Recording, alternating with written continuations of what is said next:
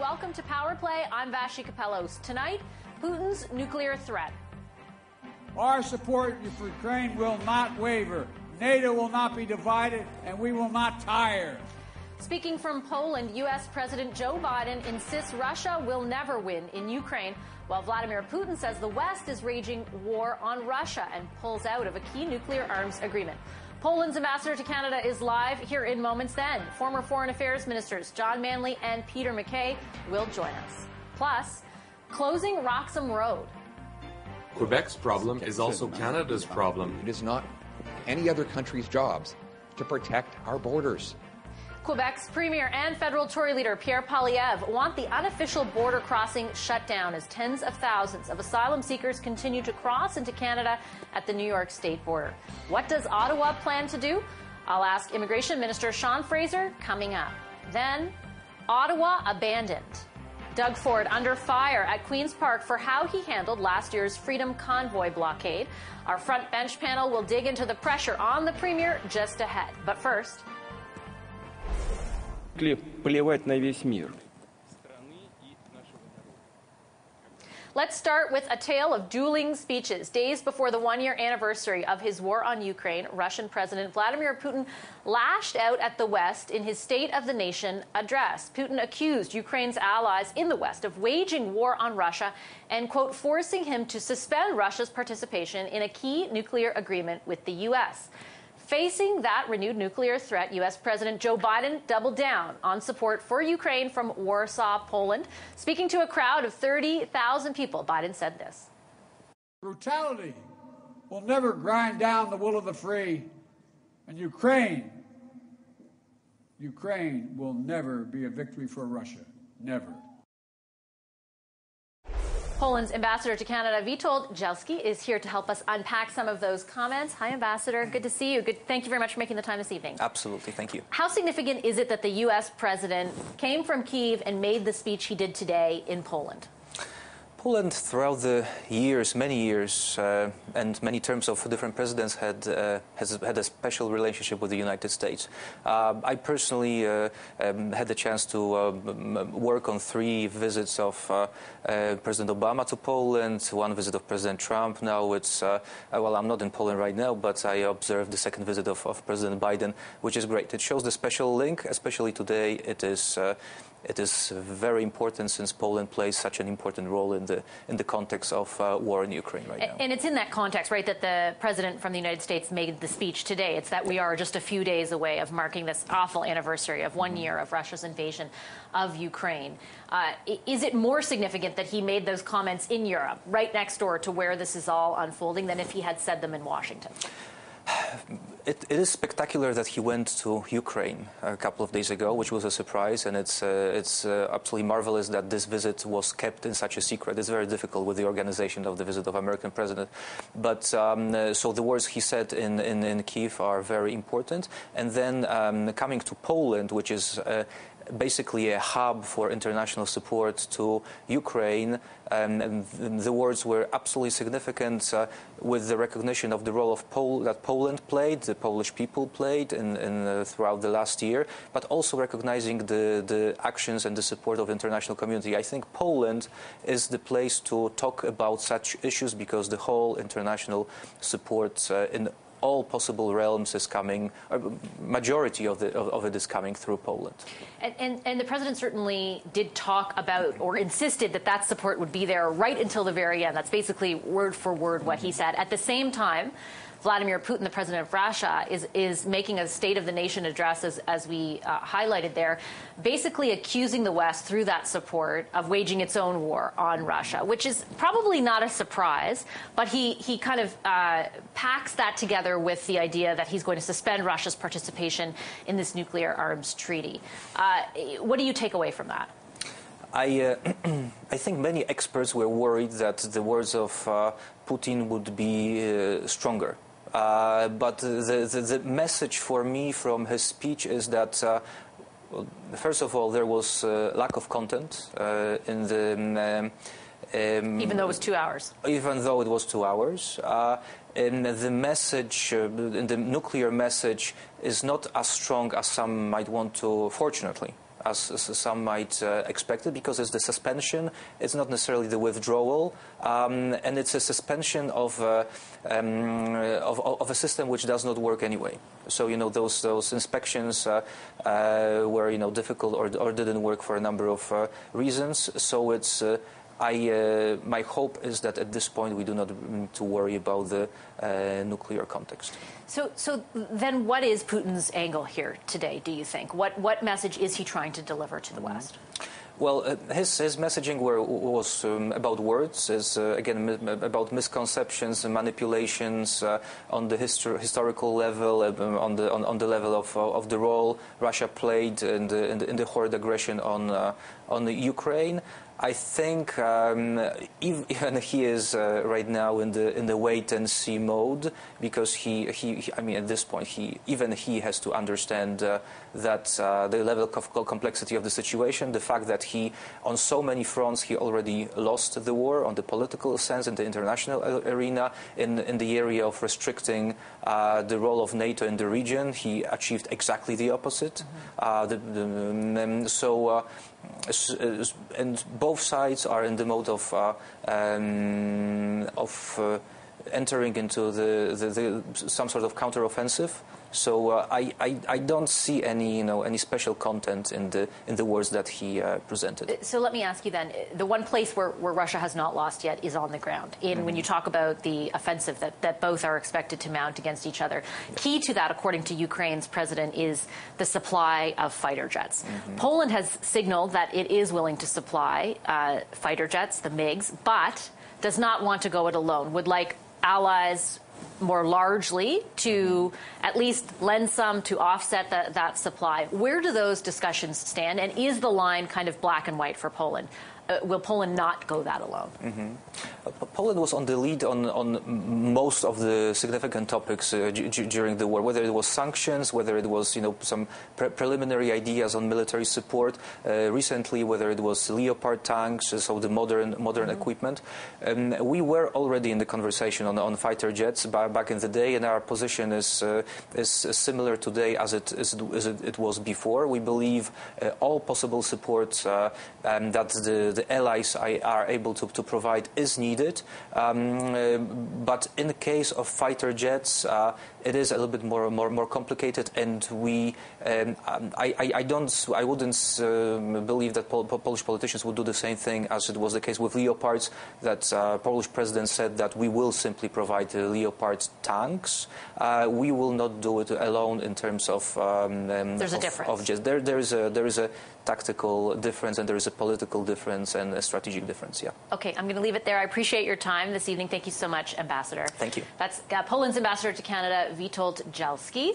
Let's get some more perspective now on what's happening with Russia and Ukraine from two of Canada's former foreign affairs ministers. John Manley was also a former Liberal deputy prime minister. He's now a senior business advisor with Bennett Jones. Peter MacKay was also a former Conservative defense minister, and he's now a strategic advisor for Deloitte and McInnes Cooper. Hi, Mr. MacKay. Hi, Mr. Manley. Good to see you both. Mr. MacKay, I'm going to start with you, and I'll pick up where I left off with the ambassador on the subject of fighter jets and Ukraine's kind of need for this next step.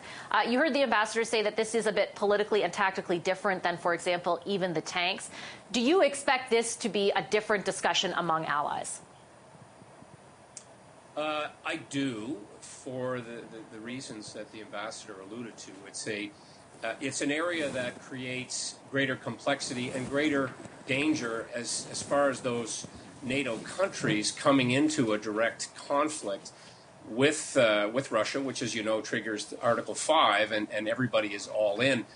But the Polish have been by far the country that's been most forward-leaning, both in terms of compassionate aid and fleeing Ukrainians, but also in terms of the aid with the military aid, with tanks, with artillery, and a very early commitment to provide these MiG fighter planes, which, Vashi, as you may know, are the same planes that Ukraine has been flying and has a small number of, and it's the same plane that's made in Russia. So there is a possibility that this could happen, but they don't want to be isolated.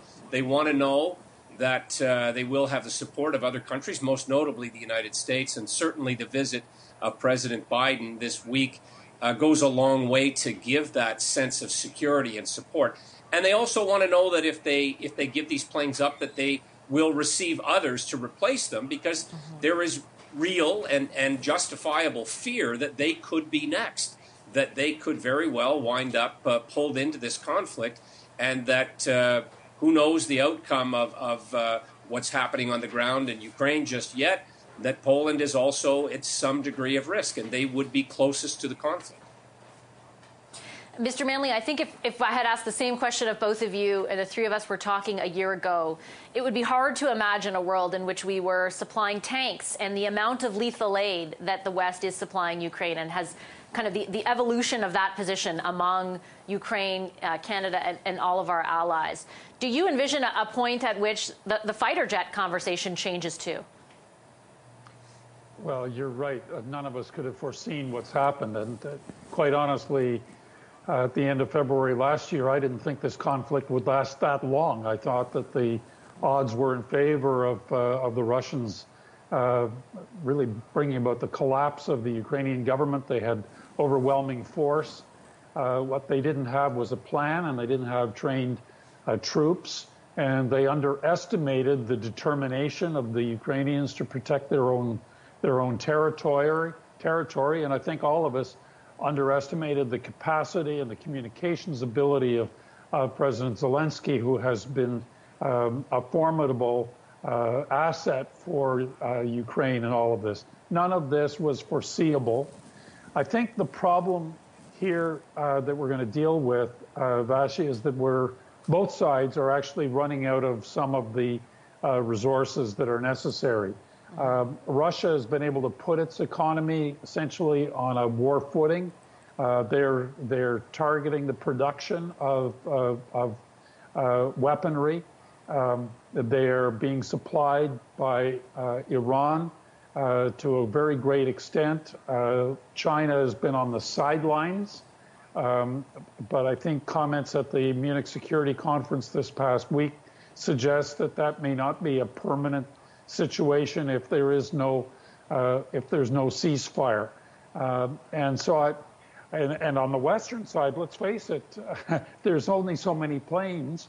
Quite apart from planes, there's only so much other equipment, and the U.S. industrial military complex is reluctant to go all out in production without assurances that governments are going to continue buying. And it's not clear that Congress would give that authority if the administration sought it. So both sides are running low on weaponry. Both sides are running low on human resources. There's really no way to resolve this at the present time. There's no off-ramp. There are on-ramps to greater escalation, which is why the N word is getting used. But really, I don't see how we get out of this in the short term.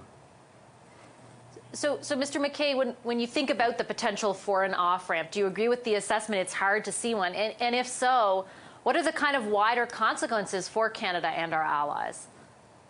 I definitely agree with John's assessment that there is no end in sight and arguably no end game.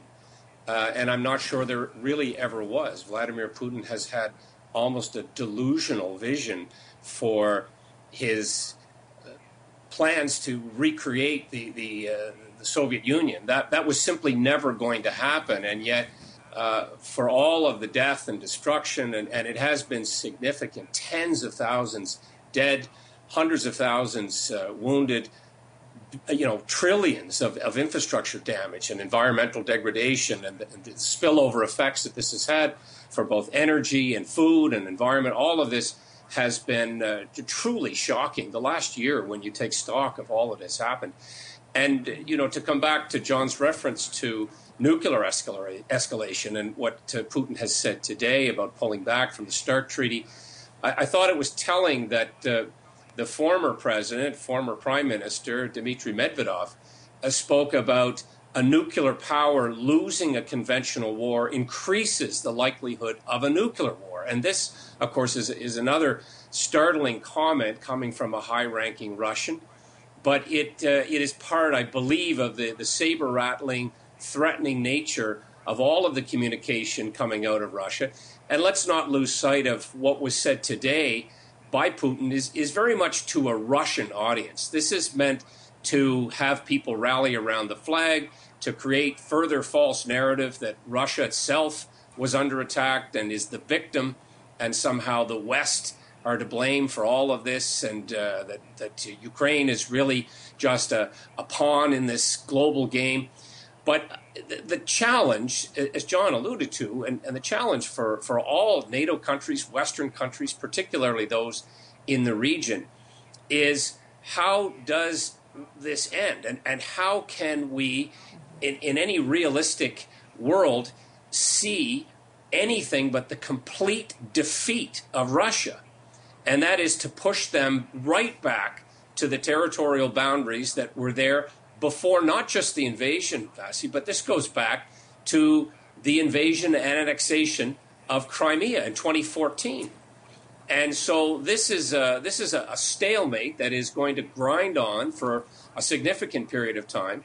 And there is many, many more risks as more equipment, more deadly weapons are brought to the front, and more individuals are put in harm's way with no ability, it would appear, on the part of Putin to back off. He's clearly all in and is intent on trying to overrun the entire country of Ukraine, and that will not happen. Mr. Manley, last word too. I just have 30 seconds left. Just based on what both you and Mr. McKay laid out, how challenging does that become for Canada, for example, in its efforts to, as Joe Biden put it today, stand with Ukraine until the end? Oh, I think it's quite simple for Canada. We are fully behind NATO.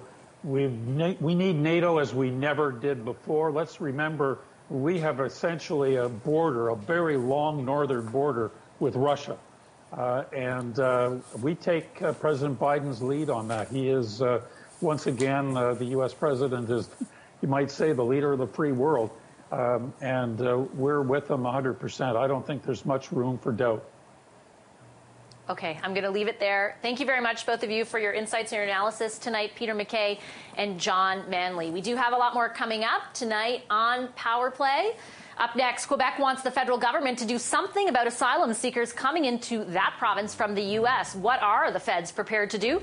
I'm going to ask Immigration Minister Sean Fraser after a very quick break. Stay right there.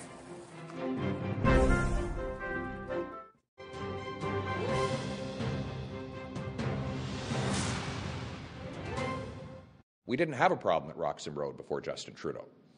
This is a problem that followed him. It didn't precede him.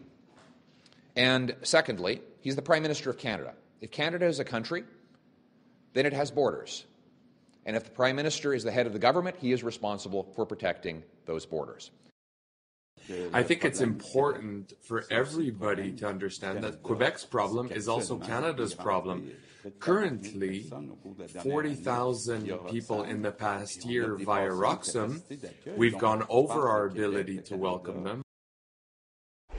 Quebec's Premier François Legault there demanding the feds redirect asylum seekers irregularly crossing into Canada to other provinces. And federal Tory leader Pierre Poilievre before him says he wants Ottawa to shut down Roxham Road. That's the portion of the border between Quebec and the U.S. that is not covered by what's known as the Safe Third Country Agreement. That agreement has been in place since 2004 and stipulates if someone comes from the U.S. to Canada to seek asylum, they'll be turned back to the U.S. to make their claim there. But the agreement does not apply in between official points of entry, so people seeking asylum cross by foot and then make their claims here in Canada. Last year alone, over 39,000 migrants crossed at Roxham Road. The feds say they are working to, quote, modernize the agreement with the U.S. So what exactly does that mean? Sean Fraser is the Federal Minister of Immigration and Refugees. Hi, Minister Fraser. Good to see you. Thank you for making the time. A pleasure to be with you. Thank you for having me. Minister, Premier Legault wants the Safe Third Country Agreement to apply at Roxham Road. If your government's negotiations with the U.S. are successful, is that what your government wants to see too? What we're hoping to see is the promotion of regular migration channels and to discourage people from crossing in an irregular way. Keep in mind that people make asylum claims now not just at Roxham Road, but across the Canadian border, including through people who arrive by air. There's a number of different aspects for this, but across the board, we're trying to promote open immigration policies, but a controlled border. This is the path forward to treat people with respect and to provide an opportunity for those in search of safe haven to find it in Canada, but to do it in an organized way, including at the border. So can I ask you to be specific about what exactly that means? Because my question was whether or not the agreement should apply at the Quebec border. I take your point that there are people claiming asylum through other border points, but the numbers are very minimal compared to Quebec, about 39,000 to 300 and something actually, so a big disparity there. So at Quebec, is it your government's preference for asylum seekers along that entire stretch to be turned back to the United States eventually if your negotiations are successful with the U.S.?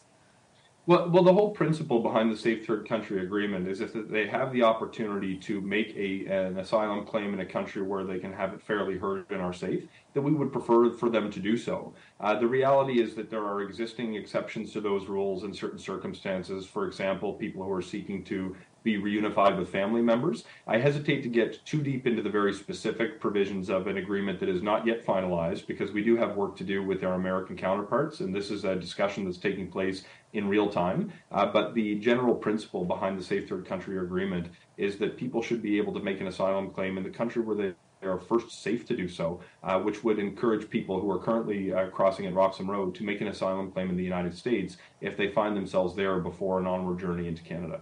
How are you going to accomplish that without the agreement, though, applying to Roxham Road? Well, I think that's one of the points that we need to continue discussing with our partners at the United States. In the meantime, there's things we need to do within Canada to treat people with respect who have come here under existing laws and made an asylum claim. But dealing with the situation at the border, including at Roxham Road, is certainly one of the key points of discussion between Canada and the United States as we seek to modernize the Safe Third Country Agreement to provide a lasting solution.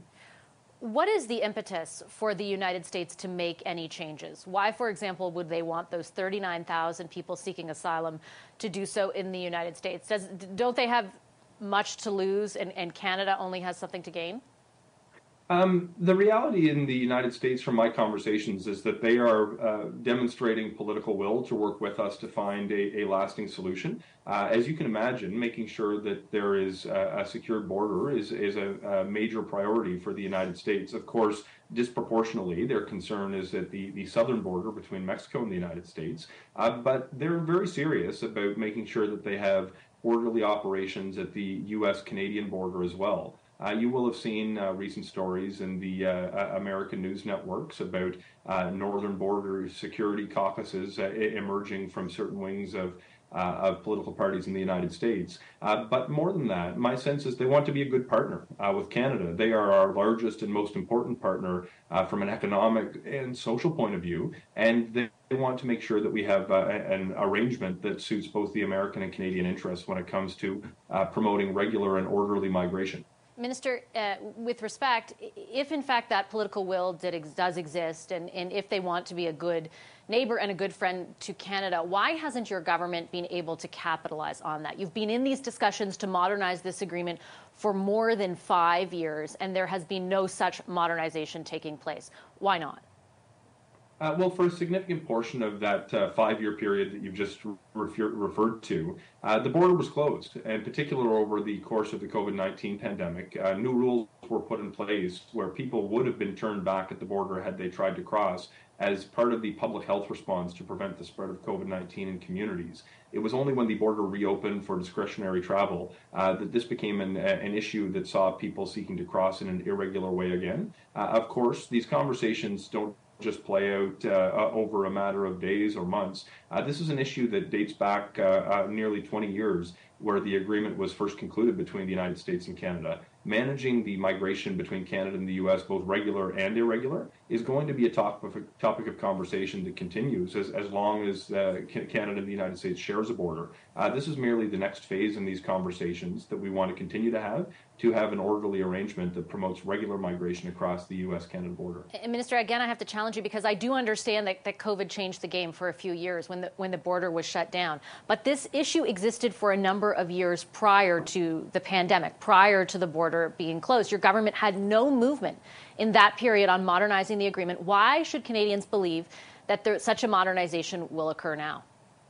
Well, I can speak from my own experience. My sense is in the last number of weeks in particular, there's been some real optimism that I have that we're moving in the right direction in our conversations with our American counterparts. I spoke to the Canadian ambassador just a matter of days ago. Within the next few weeks, I expect to be having my next meeting with my American counterpart to discuss the next phase of the Safe Third Country Agreement. It is a work in progress. There is work that remains to be done and regulatory processes on the American side of the border, as well as whatever measures we must implement in Canada. But my sense is one of optimism that we'll be able to find a lasting solution in a relatively short period of time. What does a relatively short period of time mean? And I ask again, not sort of glibly, but because it's been more than 5 years. Yeah, no, I appreciate that. I expect that we're going to have progress over the next few months, but the reality is there are certain factors that are not nailed down. I have no announcement to make as part of our conversation today, but we need to respect the conversations that we're having privately with the United States in order to give them space to continue the conversation with us, but also to move forward with the regulatory processes that they need to undertake within the own American political context. We don't have a firm date where we expect an announcement to come forward, but I have been encouraged by the nature of the conversations moving towards a resolution of our discussions to modernize the Safe Third Country Agreement, in particular in recent weeks. Will this be on the agenda when President Biden visits Canada? Look, with respect, I think you'll probably appreciate that I don't set the agenda for meetings between the President and Prime Minister, but it's an ongoing conversation we've been having not just at an officials level, but that I've had with my counterpart. And as I said just a moment ago, expect to be meeting over the next few weeks to discuss it personally as well. We're going to continue to move forward, and depending on the particular status of our conversations at the time, it may well be something the Prime Minister chooses to raise, as I know he has with some other American political actors more recently. And I get that you're not setting the agenda and you don't have a crystal ball for it, but I'm trying to ascertain for Canadians watching tonight where this falls on the priority list in the relationship between our two countries. And you can't even tell me for sure at this point that the Prime Minister will be talking to the President about the issue? I expect they may discuss this issue amongst a range of others, but I can assure Canadians that making sure that we have an orderly arrangement at the border is a top priority for Canada. We want to maintain controlled borders that have open doors for people who are coming for economic, humanitarian, or family reunification purposes. This is something that has our full attention. We're working to put a plan in place, not just to finalize the Safe Third Country Agreement, but to more equitably spread out people to communities that have the capacity to house them and to create economic opportunities for employers to put people to work who might find themselves here now. There's no silver bullet to solving a very difficult challenge, but we're in the reality of a situation where we have many people who've come here irregularly. We want to treat them with respect as we continue to move forward with a lasting solution to the Safe Third Country Agreement. Okay, Minister Fraser, I'll leave it there. Thank you very much for your time this evening. Pleasure as always. Thank you so much, Vashi. Immigration Minister Sean Fraser there. I'm going to take a quick break here on Power Play. On the other end of that break, though, the front bench panel will join me. They'll weigh in on what you just heard from the minister with me tonight. Brian Gallant, Lisa Raitt, Tom Mulcair, and Emily Nicolas. We are back in just a moment. Don't go anywhere.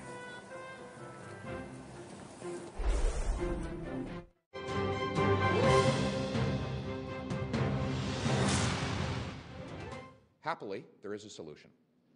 And the Prime Minister accidentally demonstrated it during COVID. He closed Roxham Road during the COVID period, but then he decided to reopen it. That was a decision. It wasn't an accident.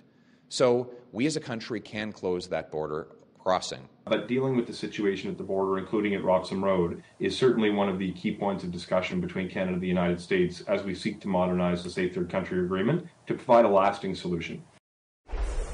a little bit there of the political back and forth between the leader of the opposition and the federal minister in charge of immigration and refugees in this country, Sean Fraser, from earlier on the program. That political back and forth is very much focused on what's known as Roxham Road. That's the piece of the border between Canada and the U.S. in Quebec that has basically become an irregular point of entry for last year, 39,000 people seeking asylum from the United States. Let's bring in the front bench to talk about some of that political back and forth. With me this evening, former New Brunswick Liberal Premier Brian Gallant. He's the CEO of Space Canada now. Former Conservative Deputy Leader Lisa Raitt is here as well. She's the Vice Chair and Managing Director of Global Investment Banking at CIBC.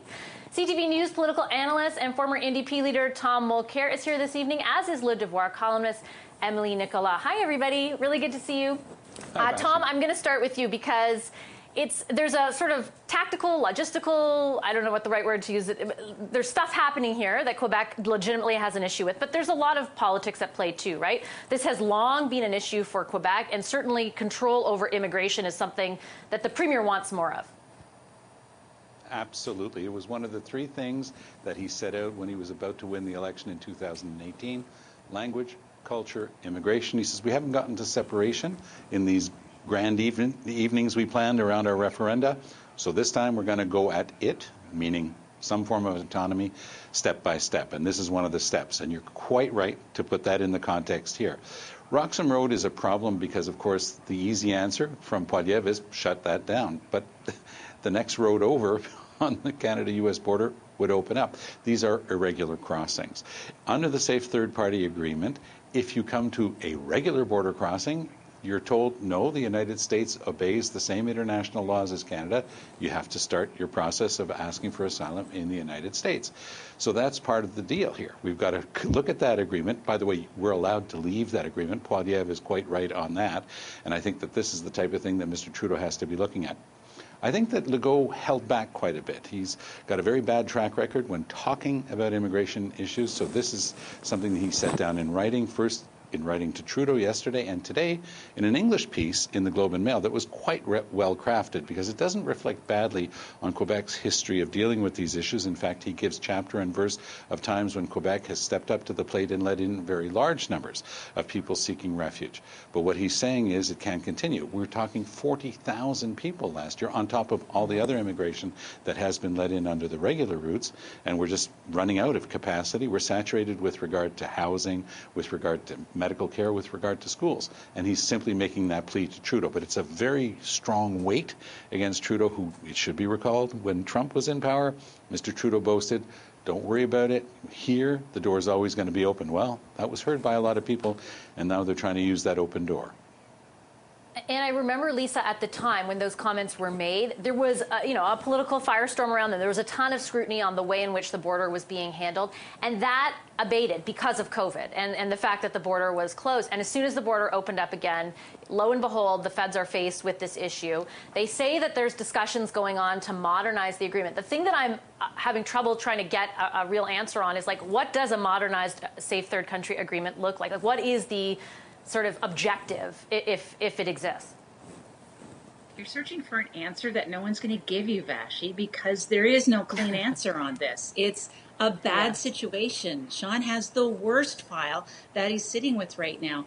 And it's very troubling because it is very easy for Pierre to say, just shut it down. And then Tom points out, right, well, another place along the border will open up. The reality is that if you're looking to the United States to give you a process that you're going to solve this problem that we're having with respect to Roxham Road in particular, you're not going to get it from them. They have 2 million people coming in across their southern border that they want to deal with. They're worried about the immigrant lines that are coming up from South America. They're not worried about what's happening to the north of the border. And in fact, in the last meeting between the president, Mexico, and Canada, on the table from the U.S. was Canada, how are you going to help us with our problem on our southern border?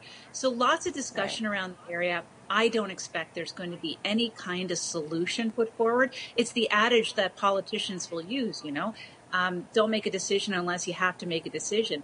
I don't know how far this is going to be allowed to boil before the Liberal government does something, but I can tell you that the mayor of Niagara Falls was on local talk radio here in Toronto talking about the fact that there are no hotel rooms available for tourists because so many people from Roxham Road are currently living there.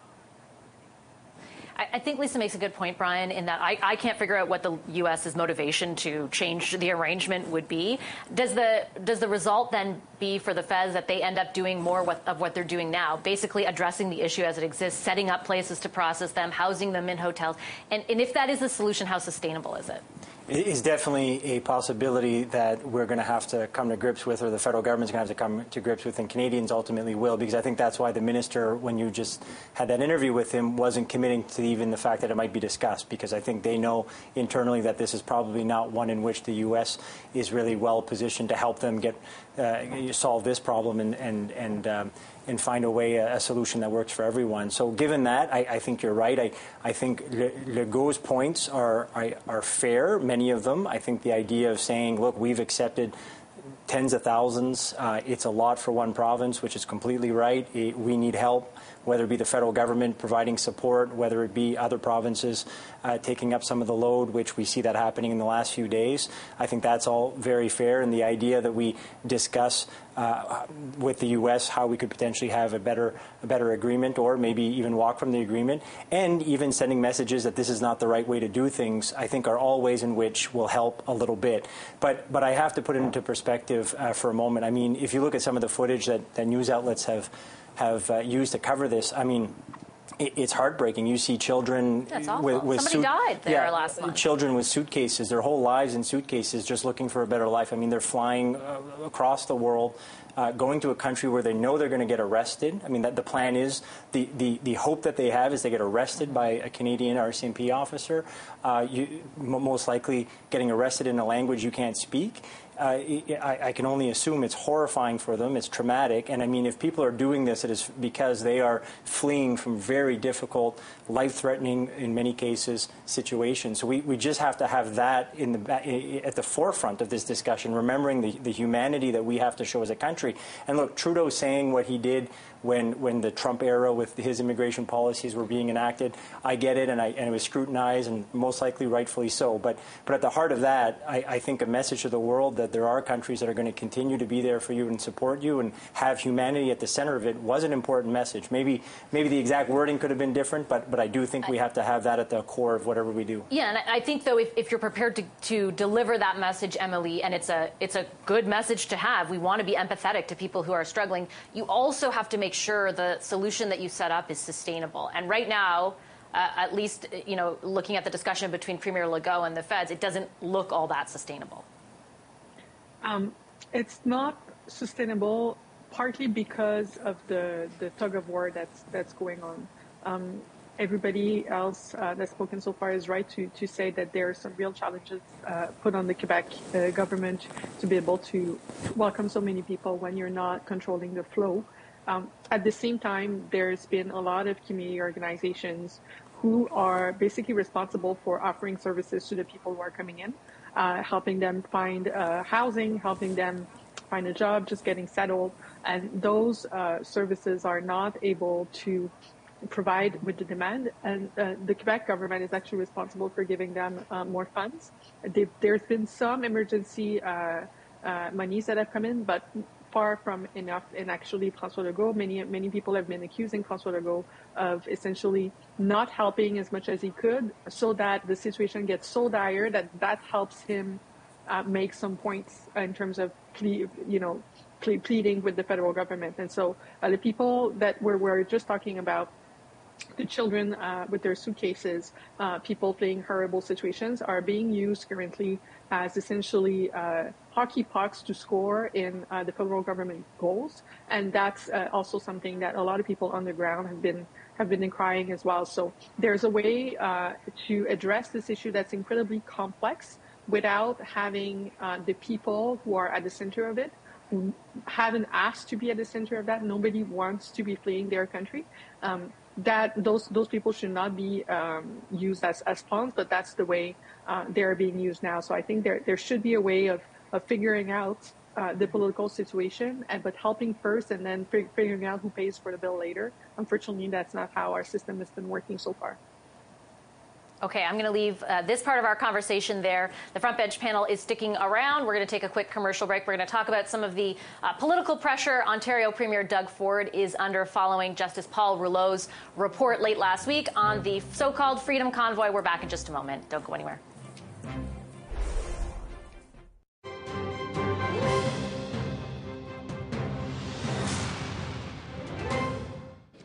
While federal and municipal officials were meeting regularly to try and navigate this crisis, Ontario's premier and the ministers responsible ghosted the people of Ottawa. If there are lessons to be learned with respect to better coordination of emergency services on the ground in Ottawa and how they communicate, we will take a look at that. Was Ontario's government missing in action during the convoy, and does it matter politically? Justice Paul Rouleau's Emergencies Act inquiry report kind of lays into the provincial government, saying, I find the province of Ontario's reluctance to become fully engaged in such efforts directed at resolving the situation in Ottawa troubling. As you heard there, Ontario's opposition pounced on that criticism today when politicians returned to the legislature at Queen's Park. So I'll circle back to my original question. What is the political impact of that? Is it a political liability, for example, for Ontario Premier Doug Ford? Let's bring back the Front Bench to weigh in on that. Tom Mulcair, Lisa Raitt, Brian Gallant, and Emily Nicolas. Brian, I'll start with you. The report came out Friday. A lot of people have moved on. Today, the legislature was back on this. Justice Paul Rouleau really did single out Ontario's government. Do you think that Ford will suffer for that at all politically? It's not a good day, for sure, whenever you have an independent third party saying that you basically weren't there for a region of the province that you represent. So I definitely don't think this is a day in which the Ford government feels very good about the potential headlines. That said, I'm not convinced it's one of those things that will stick. I really do think that the focus of the inquiry was obviously the federal government for very evident reasons. So it's not one of these things that will have, I think, a lot of life cycles in the media. It's not one of these things either that I think the average person across the province will be thinking about. The one way in which I do believe it can have an impact, and I say can because it doesn't necessarily mean that it will, it's one of those kind of points of light arguments. It's one of those things that kind of puts a little bit of a chip in the armor of the idea that the Ford government and the Premier himself is a solid leader. So I think that's one chip. It's one point of light. You can only have so many of those until people say that maybe you're failing as a leader, but I just don't think on the one issue that it's going to be that big of an issue. Lisa, I remember when we were covering the issue of whether or not the Premier and the Deputy Premier in Ontario would come testify when this commission was doing its work. And at the time, people were saying, look, the calculation is it's not like there are many votes to be lost by not showing up, right? It's not as though downtown Ottawa is the constituency that comes out election after election for the Ford government. Do you think this matters politically for them?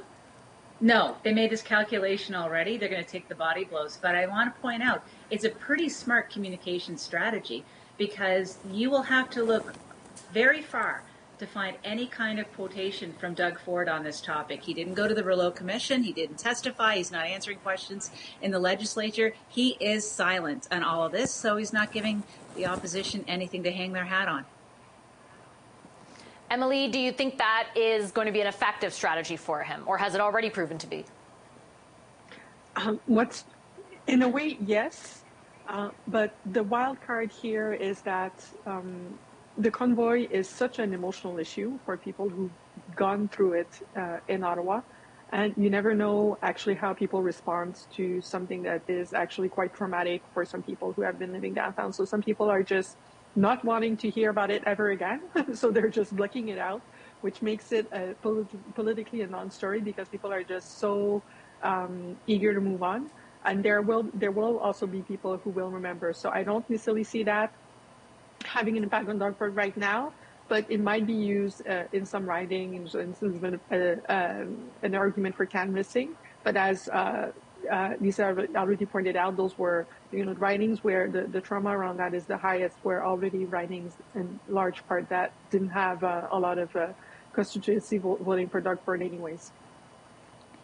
The only question mark, Tom, I kind of still have is around the kind of polarization that a lot of the convoy represented. Doug Ford is not just sort of navigating the constituency in Ottawa or other constituencies, but also the kind of constituency that supported the convoy, right? Like some of those people would vote for him. And so I wonder if the issue represents itself in the future in a different way, but still with similar types of people or supporters of the issue, if it then potentially poses a problem for him down the road. I think that this was all part of the calculation by Doug Ford and his closest advisors. They took a look at this thing and they said, you know, the people who are supporting this are mostly going to vote for us. Do we want to get on their wrong side? And what percentage was there? They analyzed. They said, well, we'll fight. We'll say that a provincial premier doesn't have to show up in front of a federal commission of inquiry. And guess what? Federal court said they were right on that. And he won his election. That was the #1 goal. Now he's got 4.5 years to look at this thing. But at the time of Rouleau, his election was just a couple of months away. The last thing he needed was to get on the wrong side of some of his key voters and their supporters and everybody that they'd been talking to on social media. It was a brutal political calculation. There was strong wording in Rouleau's report saying, you know, they let down the side.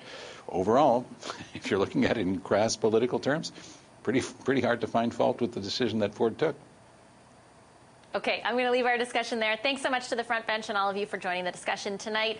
Brian Gallant, Tom Mulcair, Lisa Raitt, and Emily Nicolas. I'm back in just a moment with today's takeaway. Stay right there.